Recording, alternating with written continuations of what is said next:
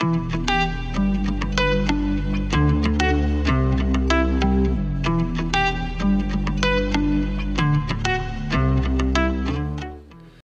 and welcome to the American Soccer Crash Course, audio exclusive here as we do our Thanksgiving traveling. I'm joined today with our friend of the pod and recurring guest, this time host, Carter Sperry. Carter, how's it going? Hey, doing great. Thanks so much for having me back on. I feel like any idiot could kind of talk his way onto something once, but getting an invite back a second time is means you did something right. So it's an honor and a privilege to join you again, and looking forward to talking about what was I think a really interesting game, not just in the 90 minutes itself, but I think we might touch on what this means for kind of the trajectory of this team. Absolutely. And the short term and the long term, right, with the big one coming up Tuesday versus Iran. So, yeah, I mean, Carter, I would just point out, you point out getting invited back. I would say you also got a promotion. Oh, true. I know. I'll check in with the producer and just update the W-2 form to make sure that everything comes out okay with my new promotion. That's an extension of the bit that we make any money on this. So, Carter, we're going to start the day off with giving our headlines, if you don't mind me taking the lead here. Please. U.S. wins global minds, but not the casual's heart. We knew going into the game that only a win would help the USA advance, or rather, not automatically advance, but help their chances of advancing mathematically. And we knew that a win versus England was lofty. So at that point, I'm getting together with all my friends from home, trying to figure out which bar we're going to. It was a bit of a fire drill, just trying to figure out where we could get going because places were packed. It was an exciting day, really. And this felt like a very big, significant culture battle in the U.S. Where did you get to watch the game? So I was watching it from in northern Jersey, actually in the same county that our own Matt Turner is from. Nice. I was at my girlfriend's house, and their family huge soccer fans, and so we were all kind of around the TV, and so watching it in a more relaxed confine than maybe you were, but definitely still there were no nails left at the end of that game. Yeah. So surprisingly, we had like 6 or 7 of us, and we were trying to get in with the American Outlaws. Which is like the big USA soccer supporters group, for those who don't know. And some of us made it to the bar where the Outlaws were having their big party. They said it was pretty rowdy. I was not there yet, but they basically locked the doors because it was full capacity and we got elsewhere.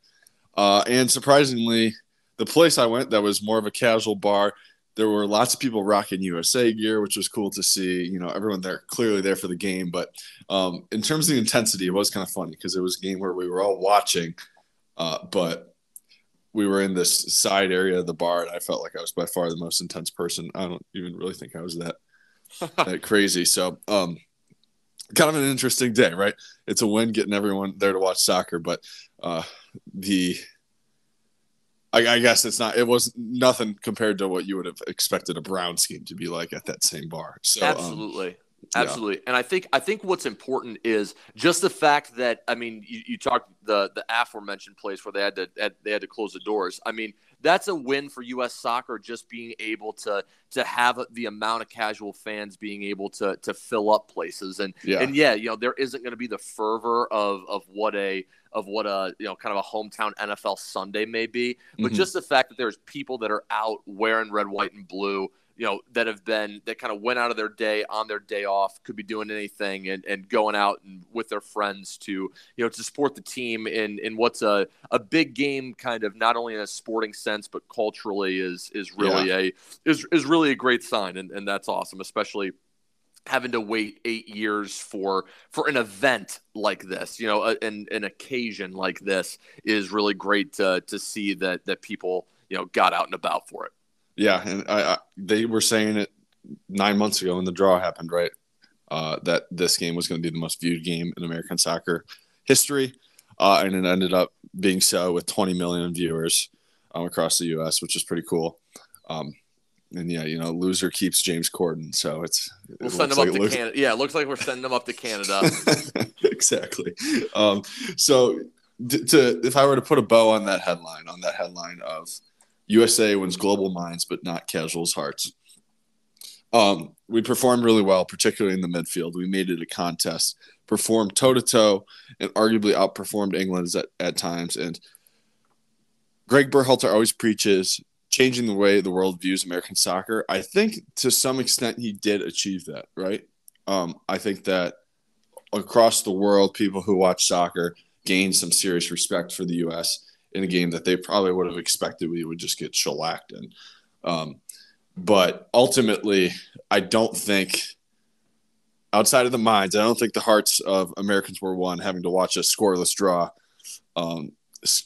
Low scoring and ties, pretty much the two things casual fans are likely turned off by, which is a bit of a bummer. Not that winning casual fans is everything. This was a World Cup game, but there certainly was lots of cultural context to this one.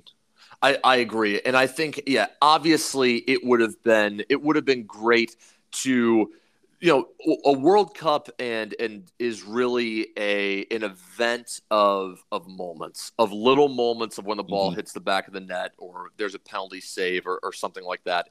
And just to maybe not have even a 1-1 so you can, agreed. You can go ahead or you can get that equalizer or something like that, kind of robs people of a little bit of enjoyment. And so, yes, I think you kind of hit the nail on the head with your headline. But I think the goal of showing that we can compete was ultimately accomplished, but maybe the medium in which we did so wasn't the way we would have liked, or maybe the way that would have appeased the public, if that makes sense. For sure. And Carter, your headline? So yours, it would not be as maybe eloquent as yours, but I think it is that it's a match that shows that we can compete with the best. England made it all the way to a penalty shootout against Italy in the Euro final a year ago. Then in the World Cup in 2018, they made it all the way to the semifinal. This is a really good team. This is a team that has stars in global soccer, almost 1 through 11. And we were able to show that we could compete with them on the biggest stage. And I think if you had asked someone before what an American draw looks like against England, I think the words a lot of people would have said would have maybe have been scrappy, hardworking. We outfought them, and there's a degree of that. I certainly think that we worked hard and we're compact and everything like that. But at the same time, I think the technical quality of our midfielders really showed. I think that Matt Turner was the better of the two goalies, both with his hands and with his feet, and we'll get onto that as well. But it wasn't just the fact that this wasn't a backs to the wall defensive performance. I mean, we showed that technically we can compete with one of the best international teams in the world. Couldn't agree more. And in 2010, when the U.S. tied England in a 1-1 game, the headline in the New York Post read, USA wins 1-1. Although there were definitely steps taken yesterday, I think it felt like a genuine draw, right? Because we really played to their level. Like you said, it wasn't as scrappy. There was some serious technical skill and good play from us. So, so to move on to the actual game, Carter, if you got nothing else, the pregame context here. Sure. Woke up at like 6:45 a.m. And I just checked in on the Iran-Wales game and looked for certain to be headed to a scoreless draw. And then laid on at the death, Iran scores 2 in the 99th and the 101st. Absolutely crazy. Insane. Which ultimately wasn't a terrible result for the U.S. So that 0-0 result essentially meant that the World Cup is in the hands of the U.S. They control their own destiny. Albeit, basically, we would need to beat Iran in this third game, or heading into the England game, we would need to beat England and then tie Iran. in other words to say, the tie was worthless except for this kind of wacky scenario if Wales beat England on a pretty crazy off chance and it went down to goal differential. A tie would basically make sure that a win versus Iran would protect against anything that Wales did. Absolutely. Go ahead. Well, I was just going to say, I remember kind of waking up in the morning and like you had kind of watched the end of that Wales-Iran game. And then I texted you in the morning saying, talking about the result a little bit. And originally, before kind of looking at the group, just saying, hey, let's try to keep it tight against England and then go all out. And then your point was, correctly so, is that it almost wouldn't matter what happened against England as long as we didn't get completely blown out. Yeah. And to try to go out and win this game because almost irrespective of a win against England, which would have been unlikely, it was a game that just give your best, and then we're gonna have to go out and try to beat Iran anyway. For sure. And so some people were clamoring for some of our guys who are on yellow cards to sit, but as Greg Berhalter has done in the past, he went out and sent them out there with the intention of really winning the game. So the lineup remained unchanged except for striker Haji Wright subbing in for striker Josh Sargent. England remained unchanged from their 6-2 thrashing of Iran. However, the tactical setup was different this time around. Coach Berhalter knew that with England's superior technical ability, they were going to control the possession, and he wanted to prevent them from possessing the ball from their defense, their midfielders, really building out of the back, as we've talked about in this pod. He wanted to block off those midfielders from receiving the ball and essentially make England take the long way around, make them go on the outside of the field to build up their offense. And so how he achieved that is he took our normal 4-3-3 formation, which is 4 defenders, 3 midfielders, 3 forwards, and he turned it into a 4-4-2 with 4 midfielders and 2 strikers. And so what that looked like was it ended up being Christian Pulisic at left midfielder, Tyler Adams and Yunus Musa as the central midfielders, and then Weston McKennie out at right midfield, which is where he plays a lot of times for his club team. And then our 2 strikers up top were Haji Wright, who is a striker, and then Tim Weah, who moves from right wing into the striker position more centrally. And I won't bore you with the details of all the technical press that they did, but I would say Berhalter really knocked it out of the park with his tactics and deserves all the credit there.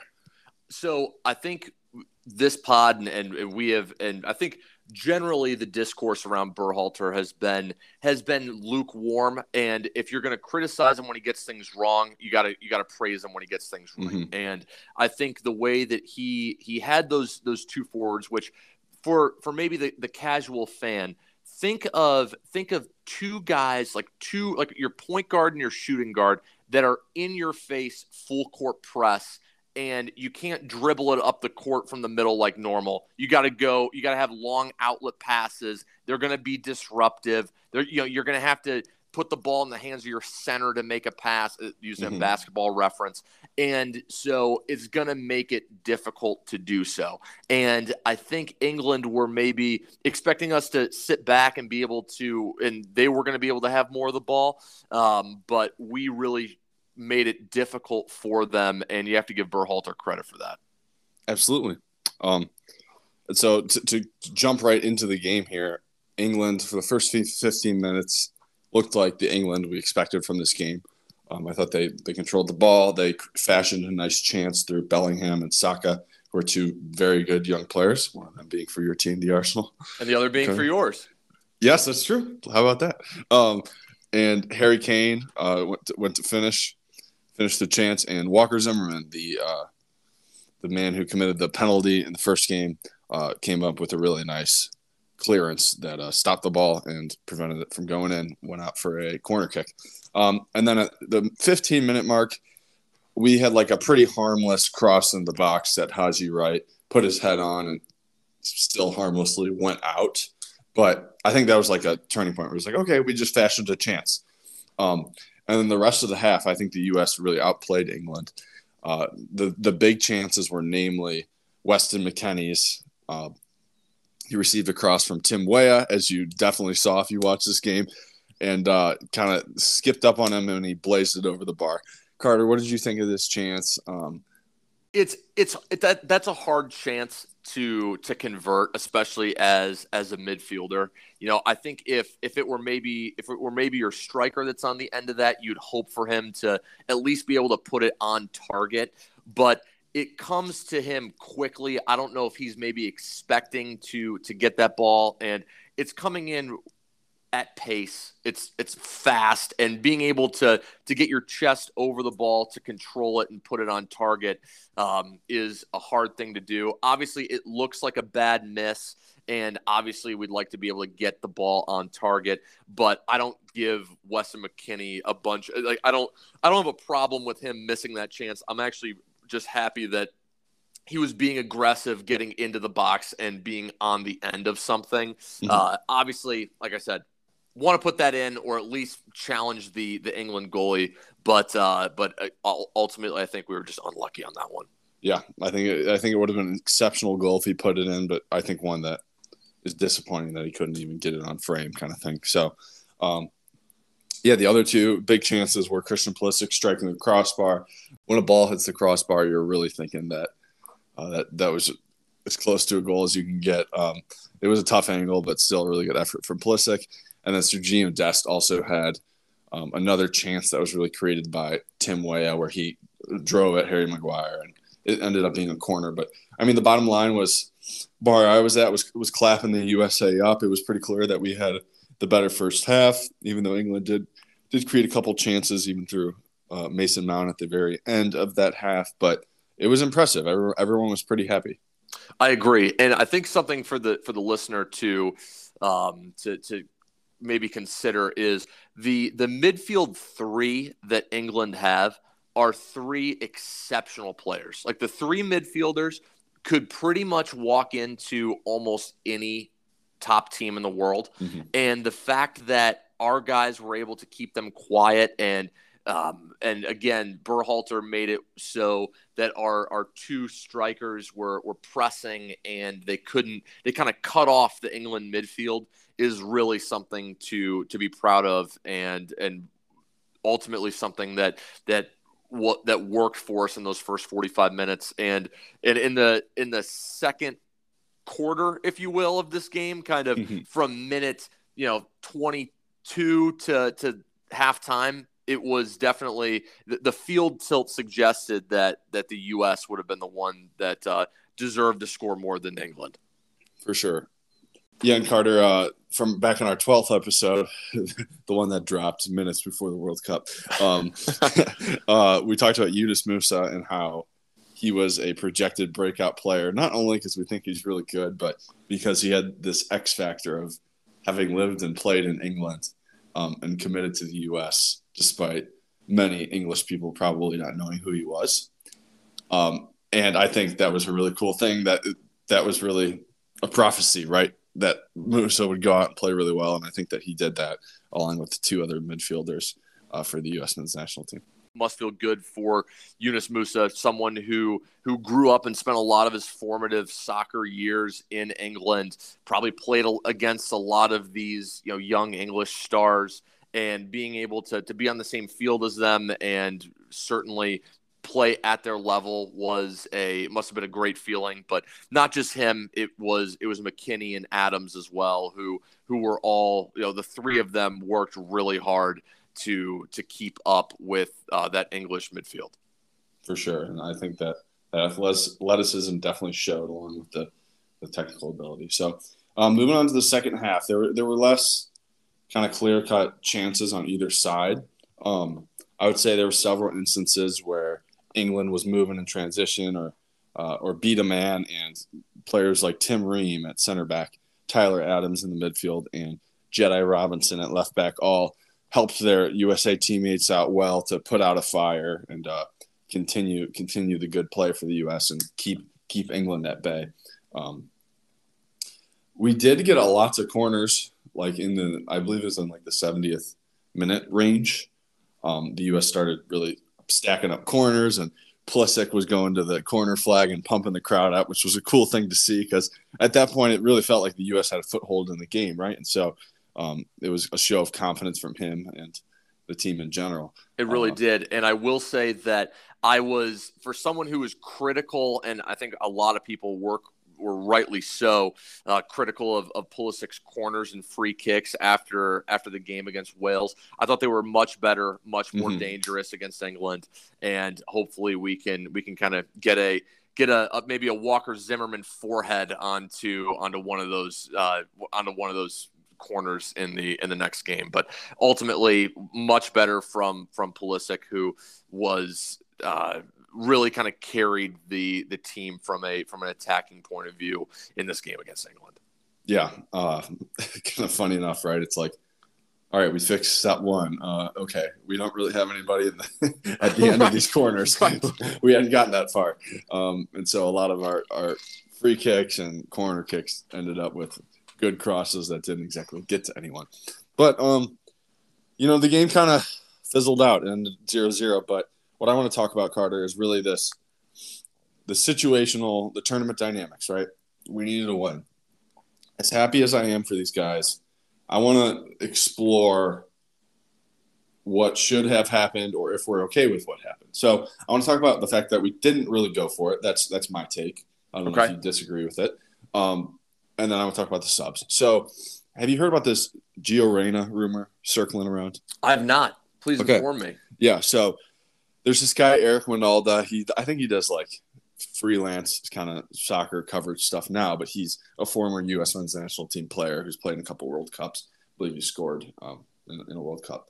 But he is family friends with the Reynas, with Gio Reyna's father, Claudio, being a ex-U.S. men's national team player.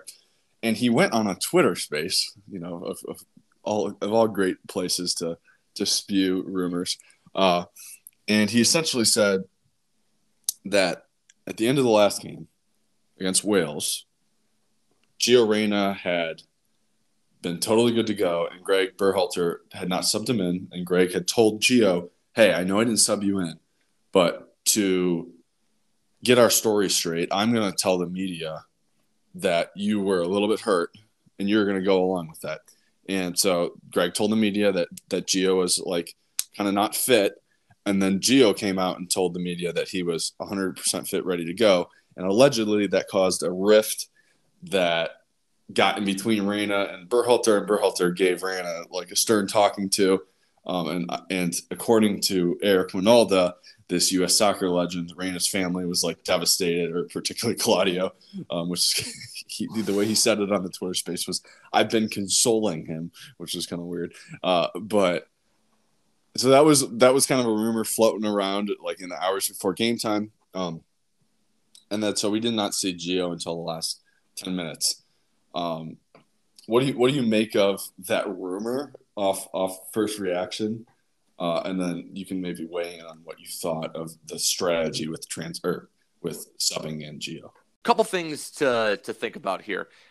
So let's work on the assumption that Reyna was 100% good to go. I think Berhalter, trying to save face, maybe did a little bit too much and shouldn't have had a little white lie when trying to defend himself when he subbed on Jordan Morris instead of Gio Reyna. So if Reyna is fit, you would like to see your coach man up, for lack of a better term, and be honest about why he made a substitution.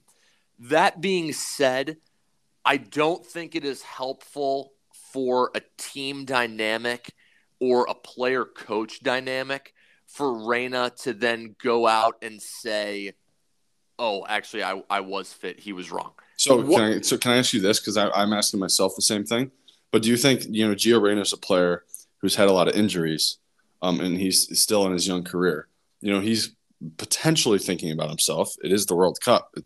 You would imagine he's thinking of the group. But do you think he's thinking, well, I don't want my coach telling people I've had more injuries. That's going to affect my value as a player on the transfer market, or how lots of teams and agents and all that kind of thing look at me.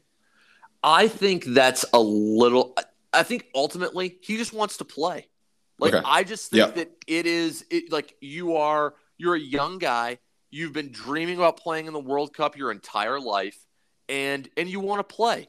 And Mm-hmm. I think in that moment, you're just going to be frustrated about the fact that you felt like you could have done better than the guy that came on in your place to try to get all 3 points for your country.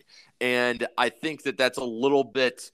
How about this? I doubt that he was going full galaxy brain on this Okay. when talking about, the minutes he's getting at Dortmund or his transfer value or anything like that. Okay. I think Yeah. ultimately it's a young guy who's a little bit pissed off that they didn't play, and just shows a little bit of a lack of foresight and maturity. Not that I blame him, and not that I don't agree with him, because I think I do, but I think the way that you go about that should have been a little bit different, so we can talk more about the game and not what Gio Reyna's family friend's dad's sister's dog's ex-cousin decided to say on a Twitter space.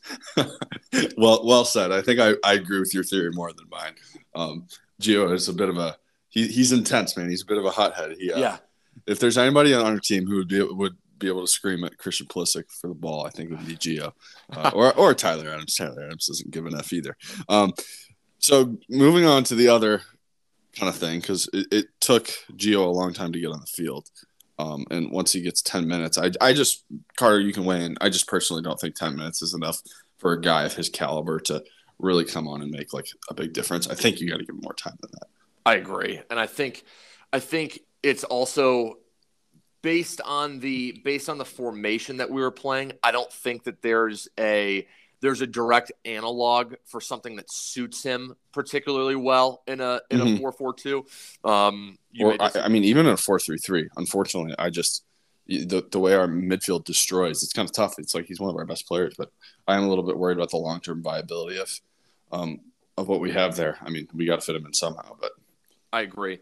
But ultimately, yeah, just not on long enough to be able to have a strong feeling one way or another. He's super talented. Like, the kid's legit. There's no other way to say it. But I think getting on for 13 minutes in a World Cup game that's kind of, tiring legs on both sides and can't really make too much of an impact. I'm not going to fault him for that. I think it'd be better to judge him over at least a half hour. That's kind of the measuring stick that I give players personally. Is just I'd like to be able to see them do it for at least a half hour to really be able to judge their performance. Because what's a dozen minutes? Yep, 4 or 5 touches, couple passes. So I think for him it was only 1 or 2, honestly. So yeah, I'm in full agreement there. So but an additional substitute that was made, I think at the same time as Gio, was right back Shaq Moore, who was a surprise inclusion on the roster.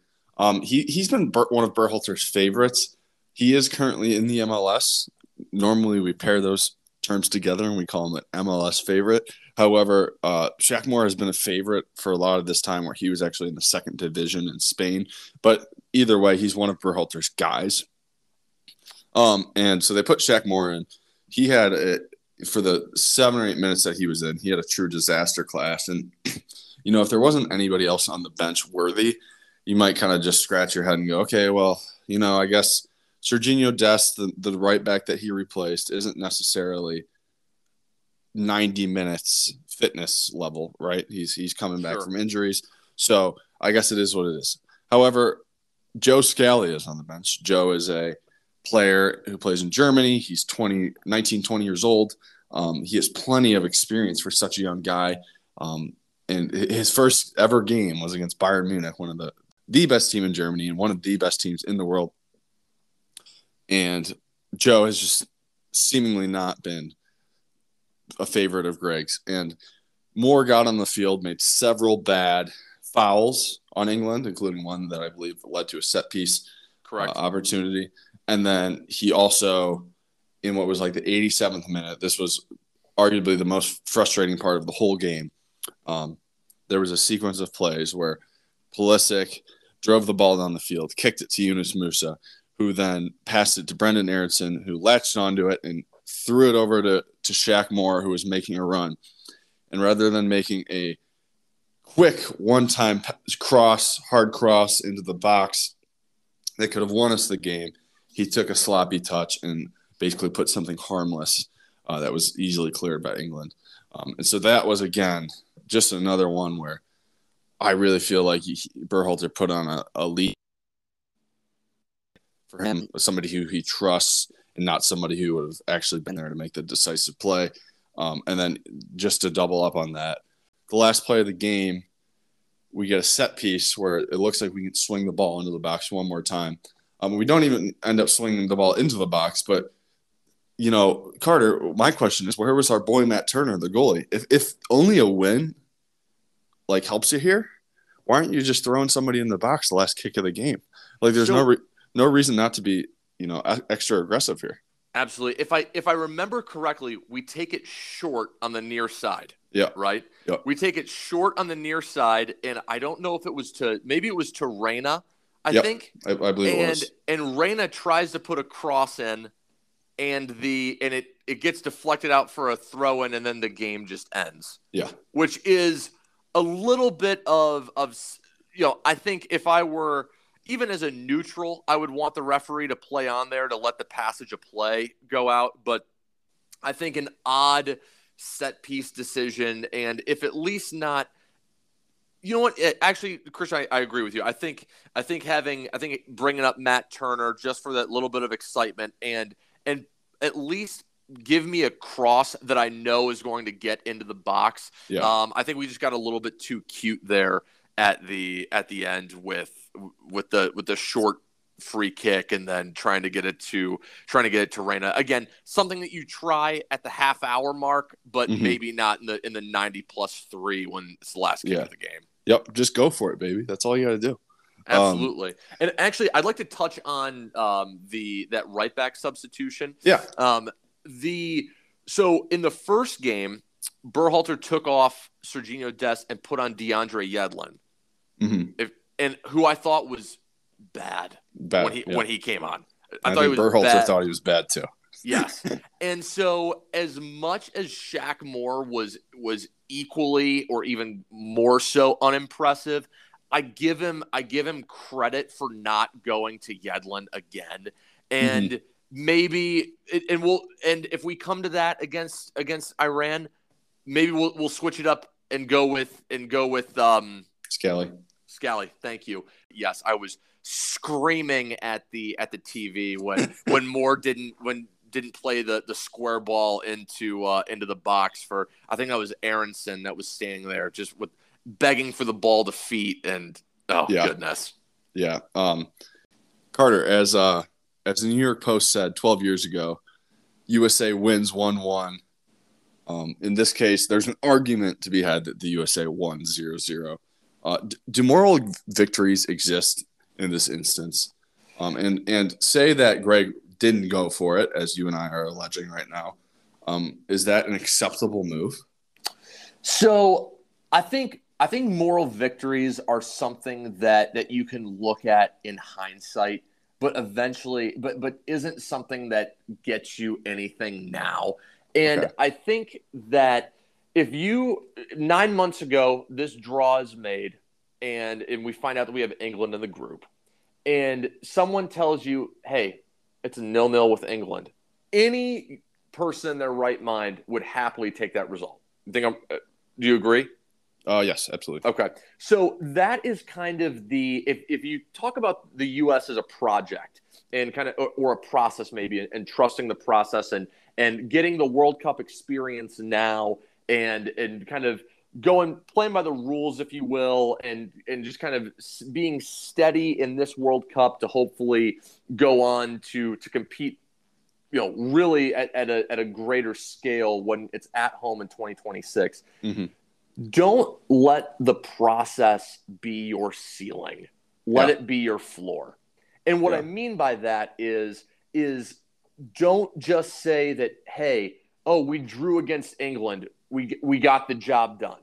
Yeah. No, I think this is an opportunity where after this World Cup 6 months from now, we can look back and pick apart this game and watch it again and say, hey, these are the building blocks that we can build a team 4 years that we can really, these principles of play, we can build a team on these 4 years from now.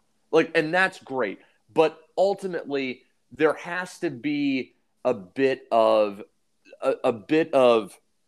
proactivity to Berhalter and to this men's national team, because World Cups are they only come around so often.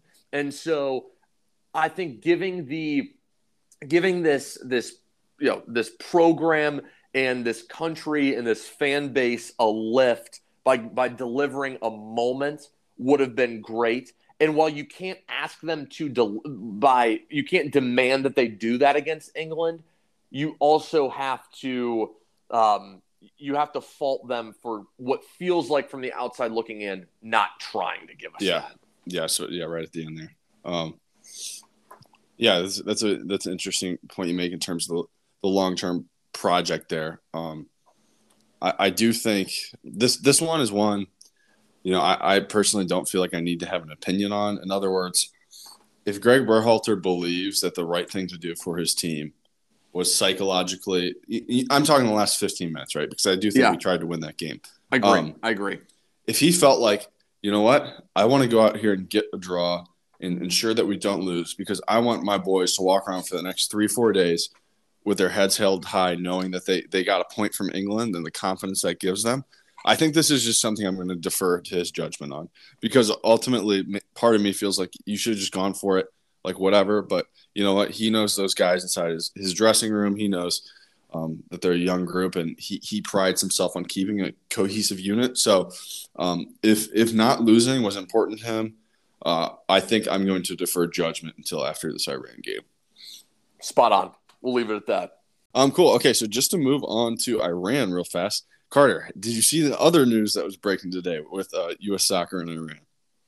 Oh, my goodness. So if you haven't seen it, the U.S. men's national team, blue check mark, gray check mark, whatever you want to call it, official Twitter account, this tweeted a picture of the group standings, and to the naked eye probably wouldn't cause too much of a stir. But when they put the rankings with the flags, they decided to use an alternate flag for Iran. Is that correct, Christian? Yeah, that's correct. Go on. And specifically, they removed, Iran's flag looks a little bit like Italy, but horizontal with a Islamic Republic symbol in the middle, I guess. I'm not exactly sure what it is, but they essentially removed that symbol in an effort to stand in solidarity with the women's rights protests happening in Iran right now, which is all well and good. It's crazy. We've caused an uproar with an intern knowing very basic Photoshop. But they did not consult the team, Greg Berhalter, or the rest of the team. And they also didn't consult the U.S. government in doing this. And Iran is very unhappy. They are just out of their mind pissed. They want the U.S. actually thrown out of the tournament for this because it's quote unquote disrespectful, which I don't think they're going to get their wish. But as if this game was not going to be geopolitically charged enough. I mean, I remember reading previews of the World Cup, and all these teams had different objectives, right? And it was like England wants to win the World Cup. The U.S. wants to escape the group. This other team wants to score a goal, right? And Iran wants to beat the United States because it's a geopolitical Super Bowl for them. And we're already seeing it build. So I kind of want to just briefly talk about what I view as the positives and negatives going into this matchup. So on the negative side of things, Iran, a lot of their bread and butter has been bunkering, parking the bus, and springing on counterattacks in pretty low-scoring games, utilizing their striker, who's pretty much their best player, who plays in Portugal. And I think if you're pointing to reasons why they might bunker, ultimately a draw moves them on to the next round, and the USA struggles against a bunker. The England game that the USA just played is actually more to their style, where they are kind of fighting tooth and nail with the team in the midfield as opposed to really being forced to create the ideas that break the other team down. And, of course, we've talked about the lack of a really good goal scorer. that can generally finish things off in that instance. So that would be the negatives with a bunker. However, Carter, spin zone. I think that this whole geopolitical controversy might actually play into our favor because I don't think the Iranians, even with a World Cup round of 16 berth on the line, I would guess that they are going to want to bring one home for their people and shove it in the United States' face. I don't think a draw is going to do that. I think they might try to be expansive and win.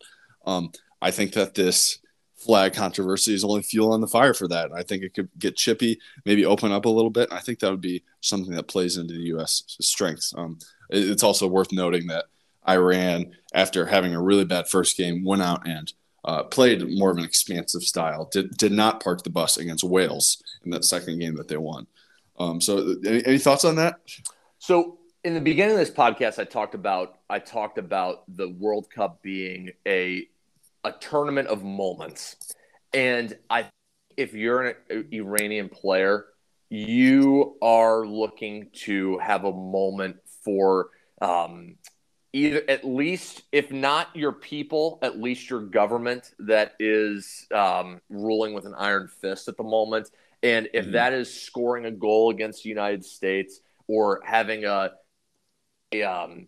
studs up tackle on Pulisic or something like that. I'm serious. I think that is when it comes to a tournament of moments, there are going to be 11 players on that field run that are all looking to have it be their moment. And I think that level-headedness would be the best salve to something like that. But I don't expect that to be the case. Yeah, and so this is also a take that I might have. Not that our players don't want to beat Iran geopolitically, if you would say, but I don't have a feeling that our players care nearly as much, right? I don't think they have a distaste of Iran that they've grown up with their entire lives. Like, I think we might be less likely to jump in the fight and do something rash. Right. I think that what it's really going to come down to, we've said it a bunch of times, second youngest team in the tournament. We are, obviously, and just need to be able to keep our heads. And because the Iranian team are grown men that have grown up for we won't get into the validity of their reasons, but hating the United States in one way or the other, and will try to impose their dominance on us from the beginning.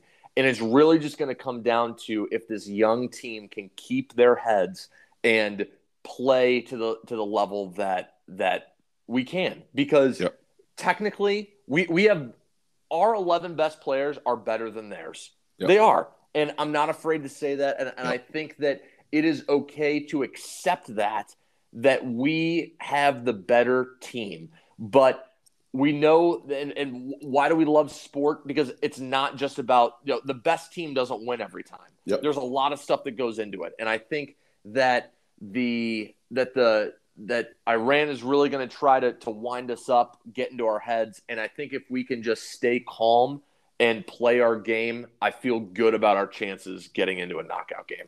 Awesome. So if you don't mind, I'm going to give my lineup. I agree with all the points there. Let's keep it level-headed and let's calmly break them down. I want to see basically the same exact lineup that we have seen, but I want to see the 4-3-3 formation that we played with against Wales. I think it makes more sense in this instance, given Iran is not such a technically skilled team. And I want to see Tim Weah move from the right wing into the striker position. I wouldn't have really felt comfortable with that because I don't really like trying something totally new in such big games as the World Cup. But playing him as a second striker the other day, I did think he still found ways to be effective. And I think playing him as the lone striker would not be as big of a shock to his system, if you will, against Iran. And I think by doing that, you allow that right wing spot for Gio Reyna. But ultimately, whether it's Reyna at right wing or you throw Weah back there, I think some fluidity, trying some things because you're not scoring goals. As much as maybe we've had some upbeat reactions to this podcast and to that first half against Wales, you have one goal to show for it. So you need to try things, even if that means you give 20 minutes to Reyna at right wing and Way at striker, and then you switch them or whatever it may be. You got to try something to break Iran down, and that's the lineup I would like to see. I would go with something similar, but I would play a 4-3-3 like you. I think the back five, the four defenders in Turner stay the same. I would have Musa, McKinney, and Adams again as the midfield three. Pulisic on the left. I would have Weah on the right. And I would play Brendan Aronson through the middle as kind of a false nine, or have him rotate out to the right.